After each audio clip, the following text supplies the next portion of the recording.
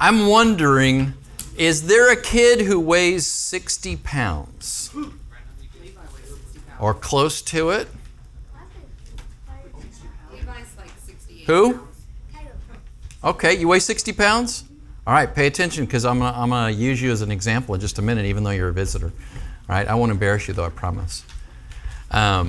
So what I want to do is I want to go back and do a little bit of a review. And so if you open up your bulletin, if you did everybody get a bulletin that wants one? Because this helps you to kind of review with us and stay up. These are really more lessons, I would say, than anything else.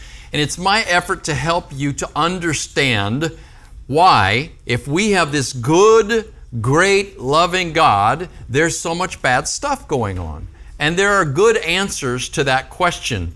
And that is a question that has been asked by godly people, believing people, for many, many years. And I've titled this series, I actually have a book that I've been working on forever. We'll see if it ever comes out.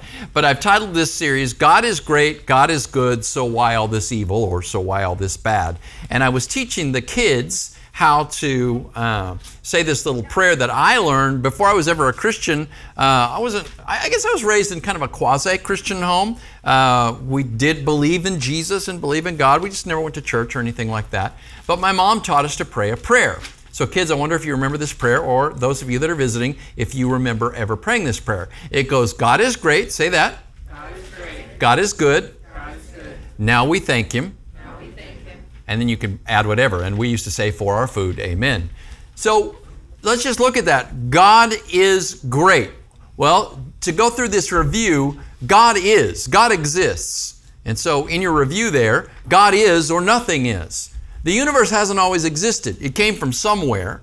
And God, by definition, has always existed, is all-powerful, is incomprehensibly intelligent, and is a personal being who's capable of making choices without being previously caused. So He is the most likely, most reasonable cause for the existence of the universe. Number two in your review, in your outline there, God is great, right?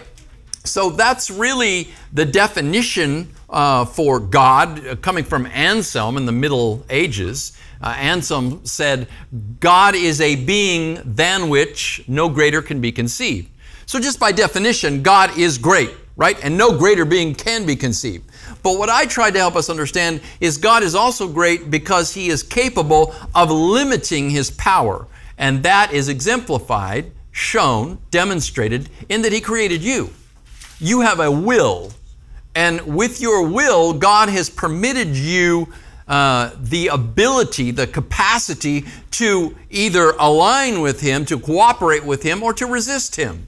Now we're getting close to the reason why we are in a world that was created by this great, good, loving God, but nonetheless, which has bad in it. Human beings have been rebelling against God since the beginning.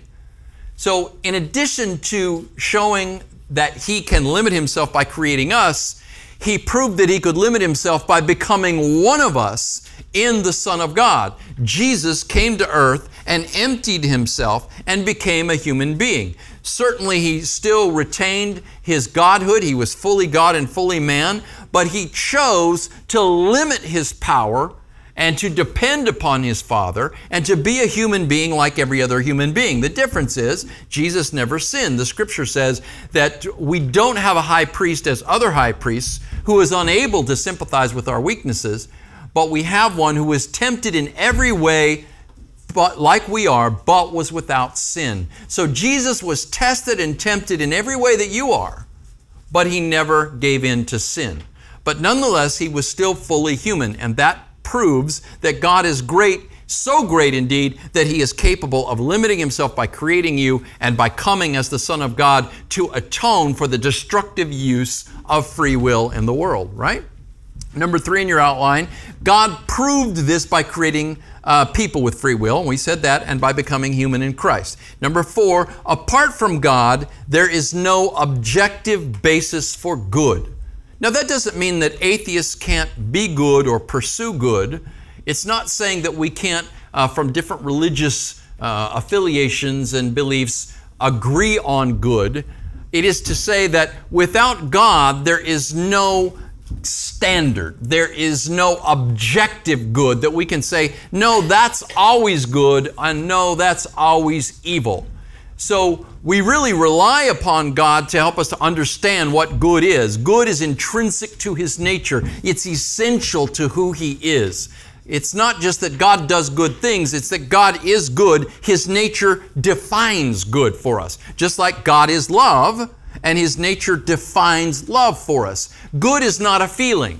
Oh, I feel good about that, I like that, and so I call it good, right? Any more than love is a feeling.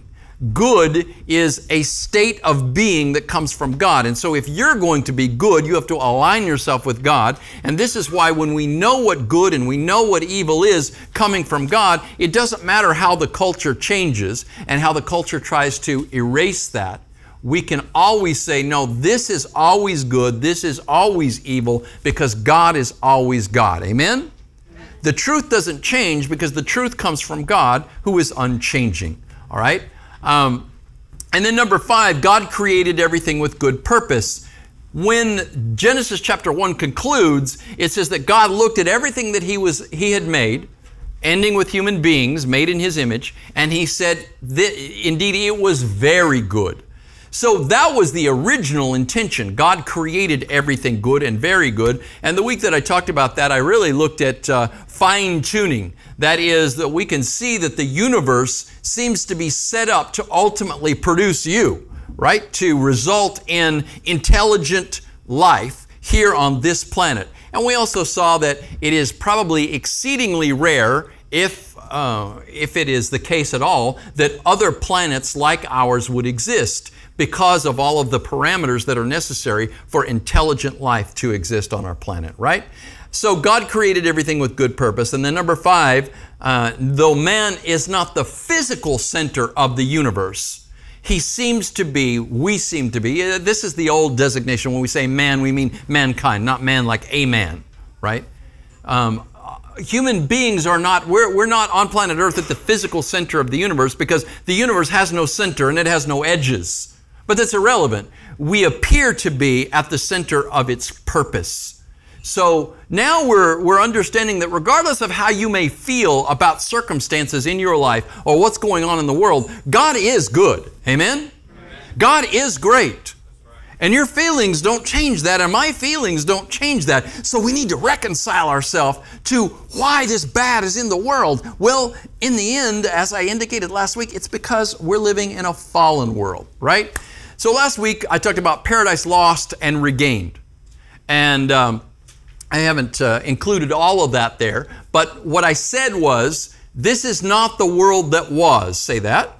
This is not the world that was. That's Eden, right? The paradise of God, Eden. This is not the world that will be. Say that. This is not the world that will be. That's heaven. This isn't heaven yet.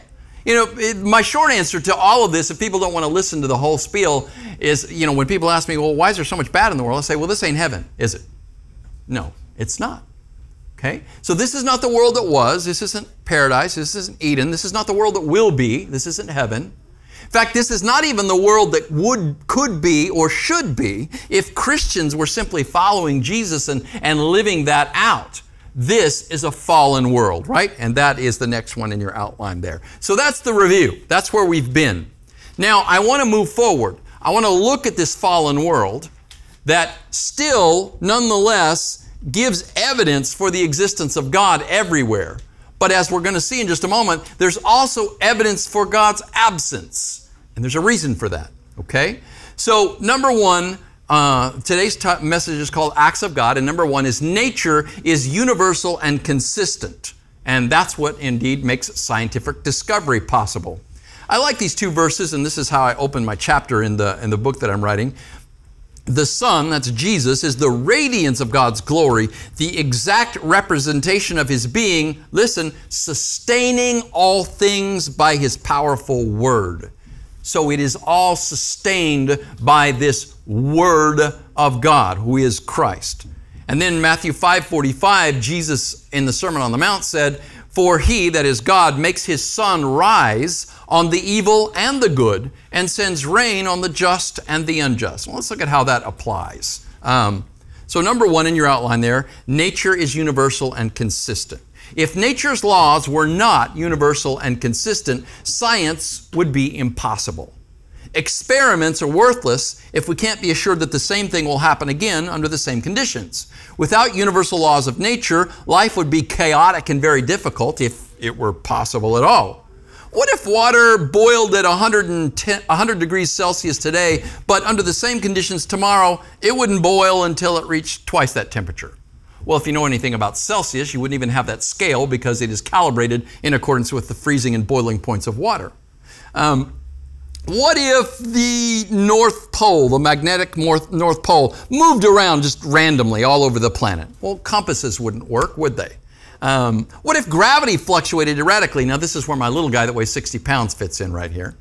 Let's say gravity suddenly became the equivalent to the gravity on the moon. Well, my 60-pound little fellow right here would only weigh 10 pounds, right? If you weigh 180 pounds on the moon is 1/6 of the Earth's gravity, you would weigh what?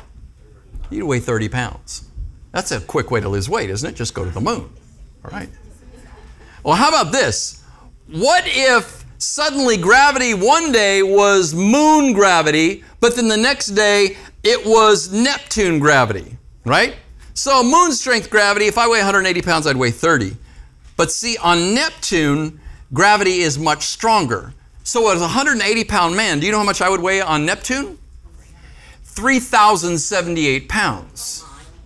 You wouldn't even be able to get out of bed, right? You'd have to be awfully strong. You'd have to be as strong as one of the world's strongest men just to lift your body out of bed. So I'm thankful that gravity stays the way it is. Amen? Isn't that good? So nature's laws are universal and they're consistent, and that's why we're able to have science. That's why I'm able to have a computer that I'm looking at here, because we know how these things work, because we've experimented and we see. And God has established laws that the universe follows, that the earth operates according to. Storms, accidents, natural disasters, droughts, all these indiscriminately affect Christians, Jews, atheists, Muslims, Buddhists, Hindus, and agnostics. In short, everyone.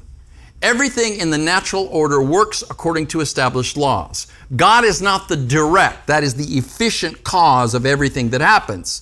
I've heard and read preachers who say that God makes the breeze blow in the branches of the trees. But when those who believe this way say God is in control, they see Him as the immediate cause of everything. The trouble with this micromanaging approach to God's sovereignty is it ignores a fundamental reality. We're living on a planet separated from God. There's evidence of God's absence on earth, and that reinforces the argument of atheists. However, as we've seen, there's also reason and evidence to believe in the existence of God. So exactly what's going on? Well, it's not just human beings in our sin that are fallen from God. No, it's the world that we live in as well. It's the earth we live on. Listen to what the Apostle Paul said in Romans 8. He said, the creation was subjected to futility and bondage to decay. For we know that the whole creation groans and suffers under the pains of childbirth together until now. Wow, okay. So number 2 in your outline from that little bit that I just related to you is God doesn't have to micromanage creation. It operates according to laws that He established. So it is only after the Son of God returns to earth to reign over and transform everything and everyone that life will be what it should be. Until then, we're living in a broken and a dangerous world, a world from which we need to be saved. Amen? See, that's the thing. Oftentimes when we hear about salvation, we think of being saved from hell, being saved from the bad place. But you know, when the Apostle Peter gave the first gospel sermon, he said, repent and let every one of you be baptized in the name of Jesus Christ for the remission of your sins, right? These people were saying, how can we be saved? And this is how he said that they could be saved. And then later he said, save yourselves from this corrupt generation. So he was saying, save yourself from this generation of people who are all in rebellion against God, who are under the wrath of God, who are under the curse of death, who will ultimately be separated from God for eternity in hell and be destroyed. He said, you need to be saved out of that, right? Salvation, friends, it starts right now. Eternal life begins now. When you receive eternal life, you get God quality life in you now. It's not a someday in the sweet by and by life. It is something that you begin to take advantage of, I hope advantage of right now. When you are saved, God is going to begin to offer you opportunities to follow His Son Jesus and to be under the direction of Christ. Salvation also means protection. Amen? I should have put that in the outline, right? But I have a whole other chapter, and we're not going to get into that chapter, because if I do all of my chapters, well, there's 52 of them, and it would be one a week. So we'd be in this for a year, and I don't know if you're that patient or not, all right?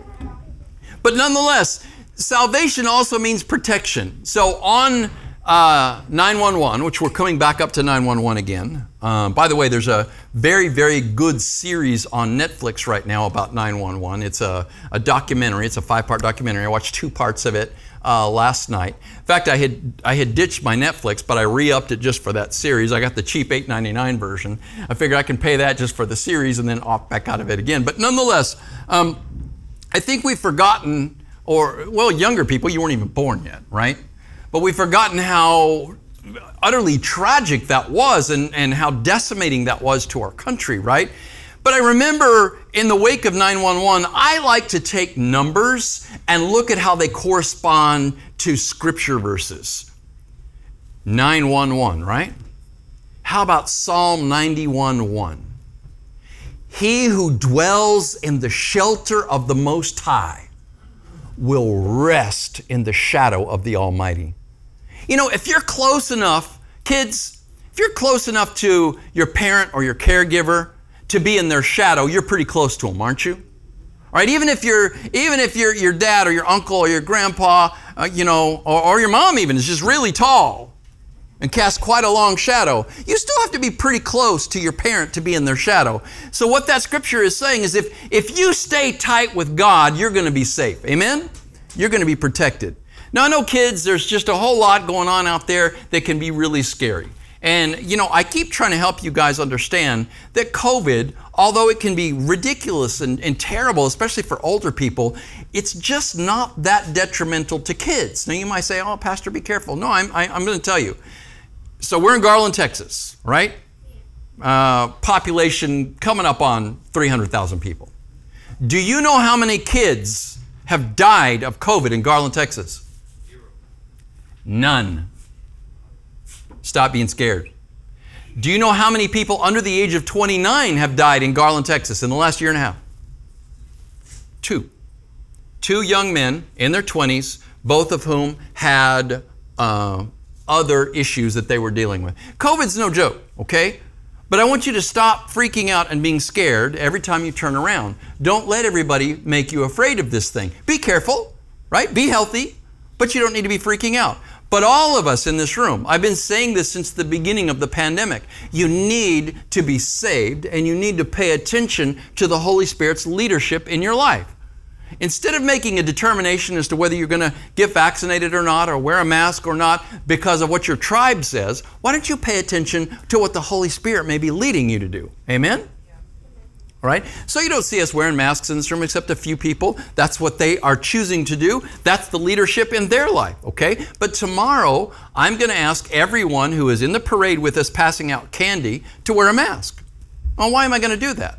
Because you're going to be getting close to people as you hand them suckers, right? And we don't know that you might not have the COVID virus and it might not be affecting you, and you breathe on somebody and then that would give it to them. But if you're wearing the mask, then it will keep you from breathing on them. It's also a way to help them to not feel scared, the people that might be out there along the parade route, when you get close to them. Because I don't want them to turn your sucker away and not want it, right? So we can do that.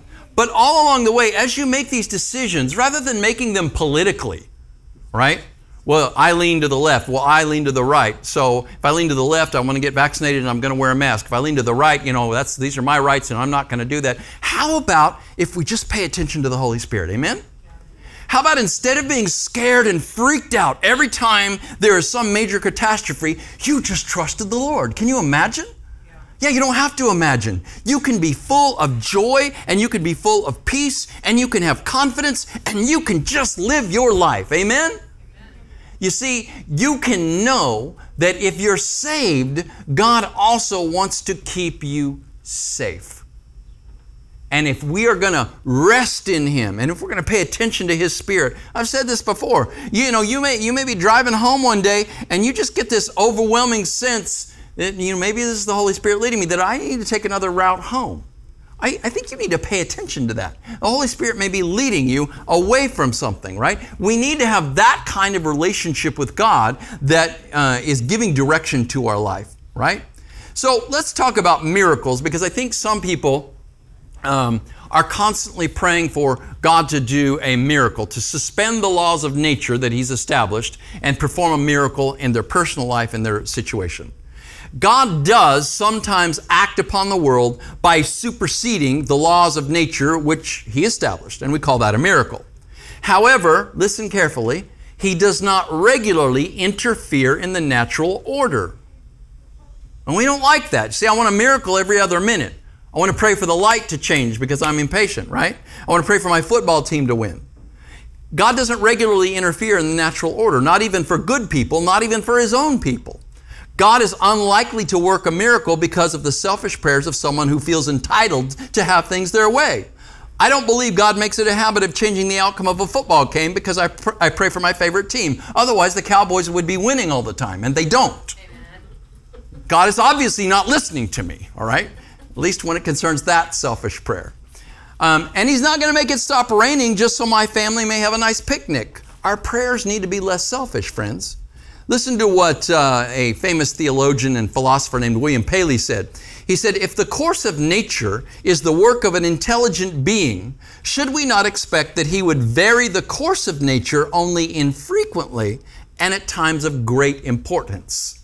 Listen to what C.S. Lewis said, and I'm going to quote rather extensively from C.S. Lewis's book, The Problem of Pain. And if you want to get that book, these various quotes that I have cobbled together are found on pages 31 and 32. C.S. Lewis wrote, that God can and does on occasions modify the behavior of matter and produce what we call miracles is part of the Christian faith. But the very conception of a common, therefore stable world demands that these occasions should be extremely rare. But if matter is to serve as a neutral field, it must have a fixed nature of its own. If a world or material system had only a single inhabitant, well, then it might conform at any moment to His wishes. Trees, for His sake, would crowd into a shade. But if you were introduced into a world which thus varied at my every whim, you would be quite unable to act in it and would thus lose the exercise of your free will. So what happens when I'm praying for my football team to win? Go Cowboys. And somebody over here is praying, go, I don't know, Chiefs, right? Go Chiefs. All right. So are the Cowboys going to win because I'm more holy and spiritual, or are the Chiefs going to win because they're more holy and spiritual? Or is God just going to say, how about the team that plays the best is going to win? And we all just sit back and enjoy the game and stop bothering God with the outcome. Amen? Oh, you don't like that, do you? If I were preaching differently, then you might show up more often. C.S. Lewis continues. In a game of chess, if you don't play chess, say checkers, because this example will work the same. In a game of chess, you can make certain arbitrary concessions to your opponent. In other words, you can let them, get away with certain things. And those would stand to the ordinary rules of the game as miracles stand to the laws of nature. So in other words, they move their piece and they take their hand off. And they're like, oh, wait a minute. And they want to move their piece back. Well, they just broke the rules. That's what we're talking about when we're talking about miracles, right? So he says, in the game of chess, you can make certain arbitrary concessions to your opponent, which stand to the ordinary rules of the game as miracles stand to the laws of nature. You can deprive yourself of a castle or allow the other man sometimes to take back a move made inadvertently. But if you conceded everything that at any moment happened to suit him, if all his moves were revocable and all your pieces disappeared whenever their position on the board was not to his liking, then you wouldn't have a game at all, would you? So it is with the life of souls in a world. That's us on earth.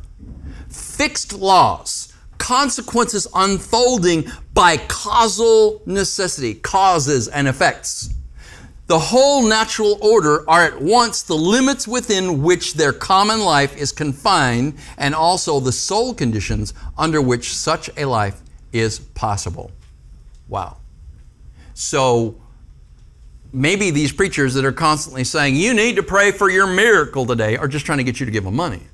Miracles can happen, but they're going to be exceedingly rare, even in the life of God's people. But there are other types of miracles other than those that result in the suspension or supersession of the laws of nature. Let's talk about providence, and I'm not talking about Rhode Island, okay? I'm talking about God acting within the world in accordance with the laws of nature, but perfectly timing and arranging His action to meet your need. God may act without superseding or suspending the laws of nature. Instead, as a master of time and space, He has arranged for things to occur in a specific order and with a specific purpose in mind. That's what we said a couple of weeks ago. We talked about the fine-tuning of the universe. It is fine-tuned on a razor's edge, and there are some 93 different fine-tuning parameters that absolutely must be the way they are, or we wouldn't have a world that was capable of sustaining intelligent life, right? So we could say that really the entire universe is the result of God's providence. This is God's activity. Providence in an individual's life, that is in your life or in my life, may be understood to be a coincidence that God has arranged. Say that. Say a coincidence that God has arranged. I tell people all the time, if you are a believer, you have no business talking about luck or fortune or coincidences. Everything in your life is providence. God is always trying to speak to you. God is always trying to use the world in which you live to guide and direct you, as well as His Word. That's what I told you a couple of weeks ago also, that the first book of God is the book of nature. Get out in nature and experience that and explore that and let God speak to you through that. I have a number of stories about this. But miracles of providence, friends, these are extremely common in the life of a believer. Well, that's just such a coincidence. And I say, no, that's providence. You need to find out what God is trying to say to you. You need to find out what God is doing within the laws of nature, right? And where do I get this? This is Romans 8:28, right? Every time something bad happens to somebody, somebody may pop up with this verse. It's a good verse though, right? All things work together for the good of those who love God, who are called according to His purpose. How many things? All things. I believe that it is essential for believers to recognize God's providential activity and to learn what He has in mind for each circumstance and event in our lives. Further, we can have confidence in a good, loving, and powerful God to turn even the worst situation into something that works out for our good and His glory. God wants to take every single thing in your life, the good, the bad, the ugly, and He wants to turn it around for your good and for His glory. Friend, I just made your life bulletproof. Actually, I just gave you the truth that if you will put your firm faith in that, then you will begin to see miracles of providence in your life consistently. But see, what we would rather do is control the circumstances, right? Humans have become obsessed with control. We want everything to go our way. Science has been so successful at informing us about the natural world and giving us control over it that we're frustrated when we cannot do so. So right now, the temperature in this room is okay. It's starting to get warmer because there's some bodies in here. Our AC is not working the way it needs to work. We have 2 units, and they both have to work in tandem, or the room will only get to about 76, 77. Then once people start coming in, then it rises. So when this started to happen a couple of weeks ago, I immediately contacted our landlords and I contacted the AC people, and they came out and it still wasn't fixed. So what I had to say was, I believe that there's providence in this. God's trying to teach us something. Amen? So maybe he's trying to teach all of us that we need to be more faithful than coming into a 72-degree room. I don't know. He may be trying to teach you something and to be more persistent or consistent. Or maybe those of you that are just warm-natured are like, well, thank goodness, I'm tired of freezing in this church. But what I said to someone who texted me about this right after it happened was, well, I've done everything I can do. So this has got to be God's providence. We've just got to figure out what he wants to do. So the landlords have sent 2 different other AC contractors in, and they're working on it. And I've just got to say, you know what? We're going to do our best. Amen? As Rachel Wilson, Pastor Craig's wife, who's normally up here singing, mentioned on a Facebook post recently, she learned this little bit of truth and statement from a musical group that came and played at our church one time. But the fella at the end of their song set had this little teaching time, and he said, we need to do the possible, and God will do the impossible. Amen? You see, calling on God to work in your life doesn't mean that you just sit back and do nothing. You do what you can do. All right, so kids, let's say you got a test at school. Say, okay, God, give me the answers. How about you study? And then you say, God, help me to remember what I've studied. That would be a better prayer, right? And a better purpose. But if you don't study and you say, oh, no, I just trust God, and then you go in there and fail your test, then you're going to be saying, well, God, you didn't help me. And God's going to say, I tried to help you. You didn't study. So this is kind of the way we are. I'm trying to make this real for kids, but nonetheless, science is successful at informing us about the natural world and giving us control over it, and that's a good thing, but that makes us overly rely on our air conditioning. Can you imagine 100 years ago they had no air? And guess what? They still met. Amen? Yeah. In fact, funeral homes would pass out funeral fans. Have you ever seen the little old ladies with their fan? Waving their, man, that's what I need to do is just get some funeral fans until we're done with this air conditioning issue. Hey, that's a good reason for you to get a bulletin. Use the bulletin as a fan, right?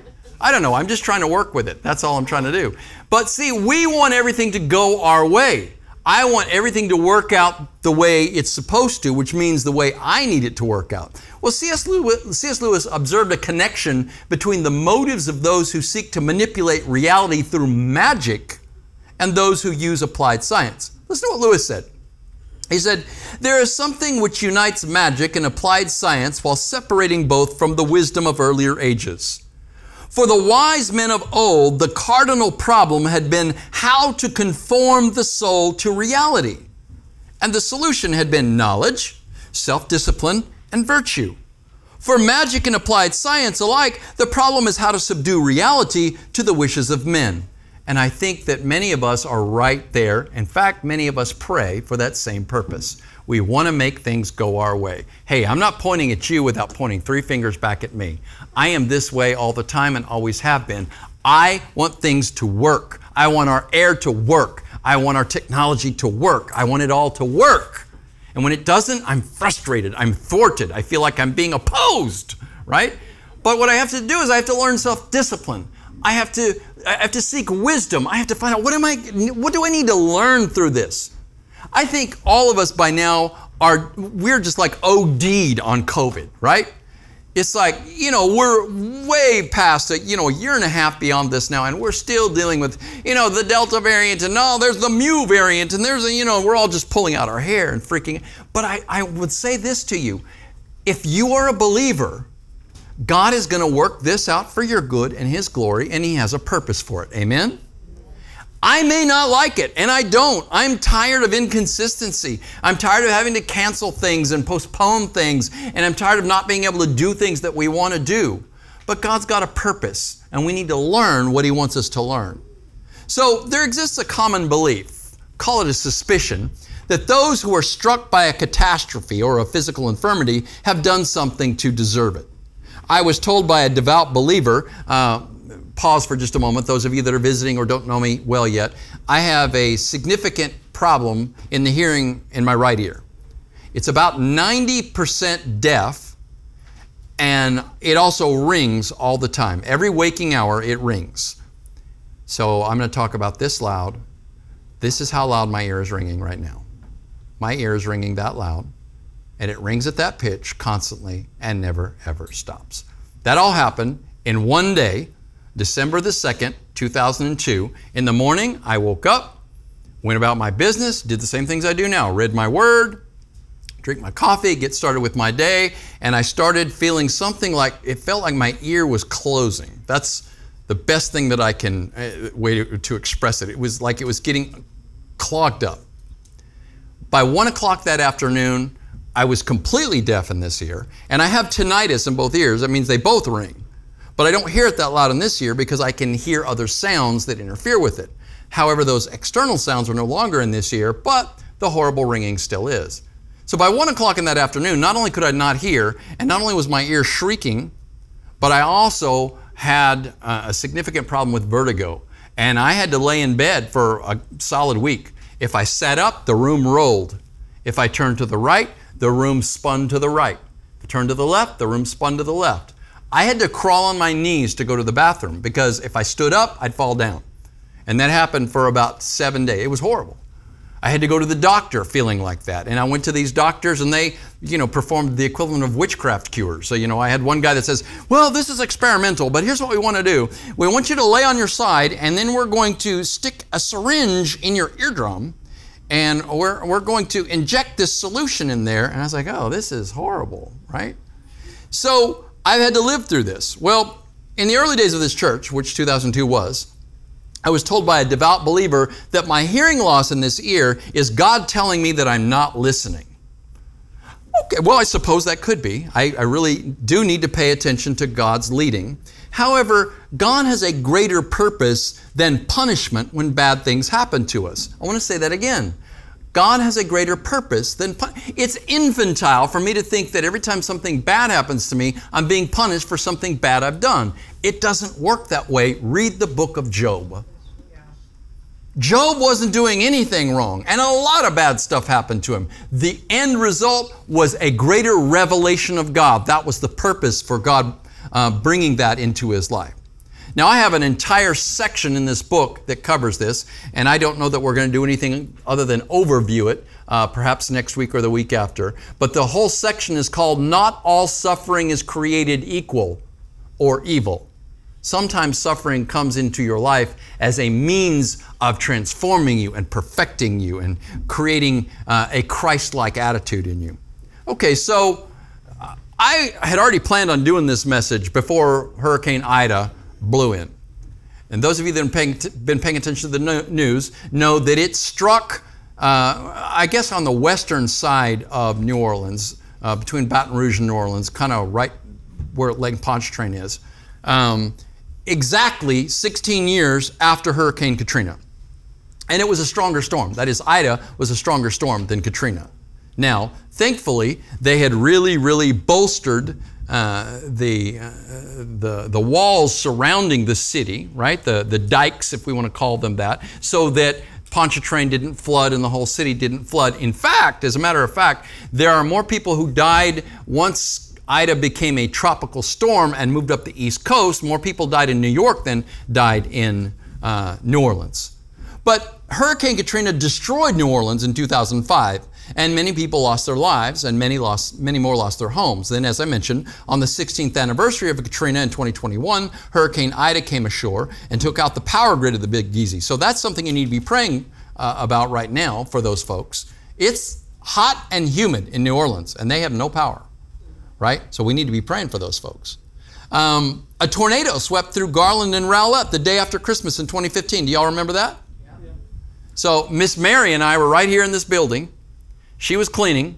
It's like a Friday night, I think. Wasn't it Friday? I want to say it was Friday. Might have been Thursday. And in fact, she couldn't get in her van, so I had to break in her van. I know I'm a criminal.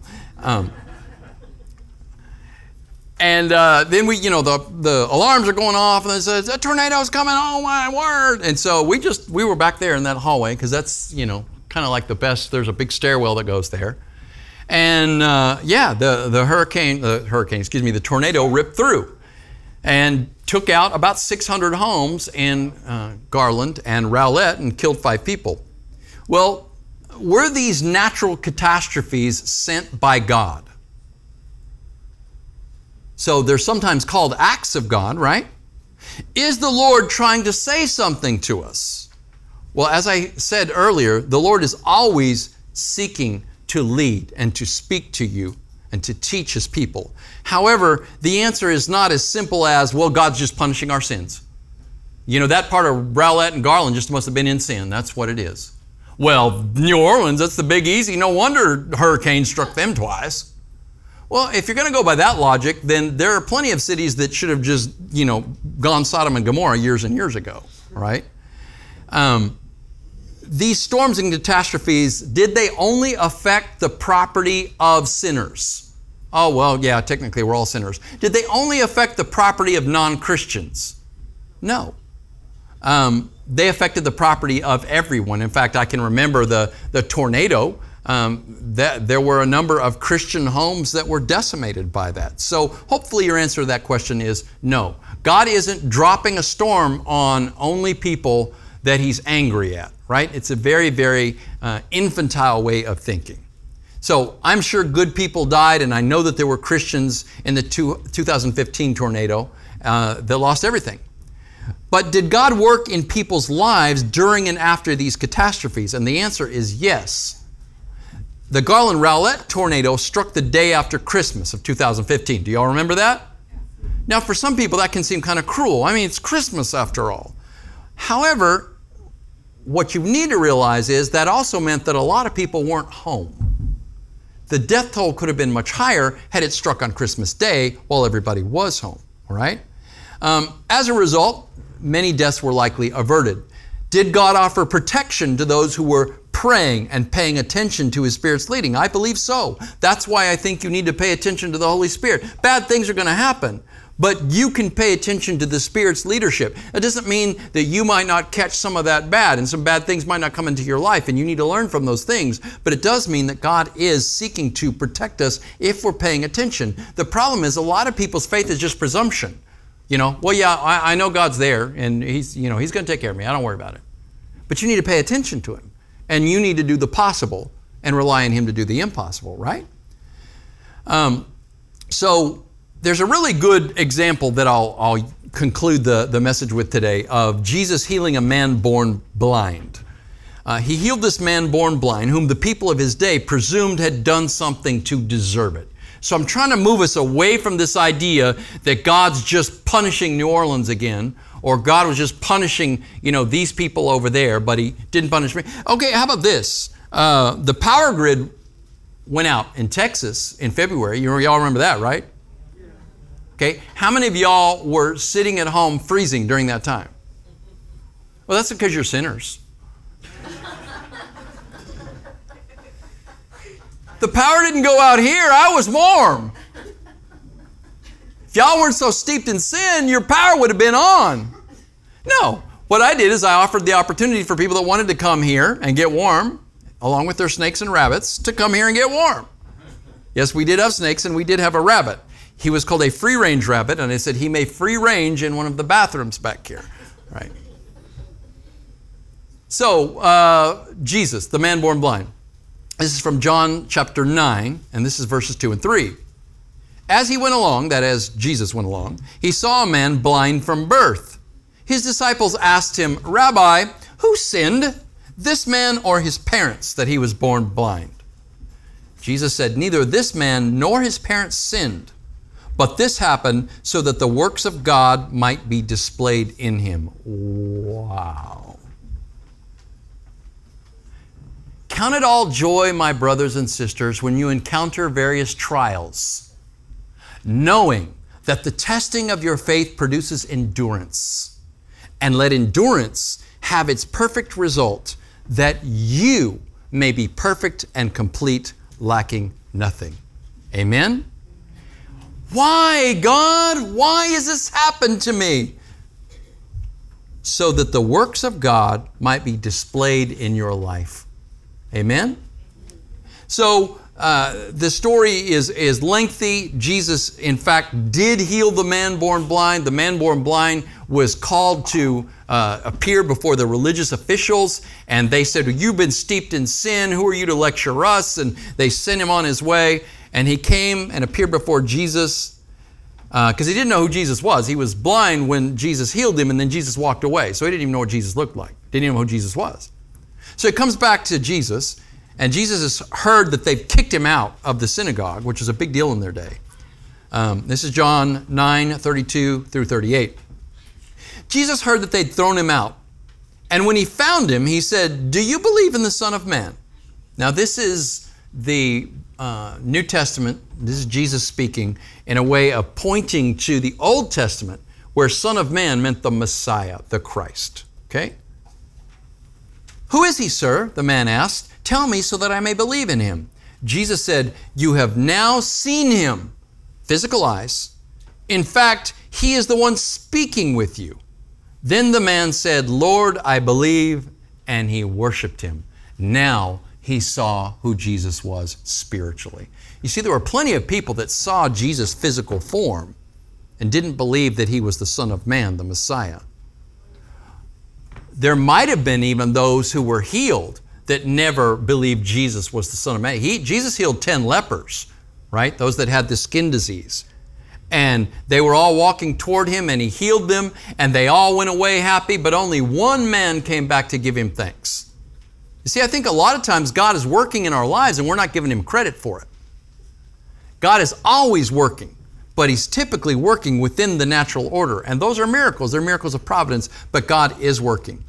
So God has been working all along in all of our lives. The question is, are we going to recognize the work of God in our lives?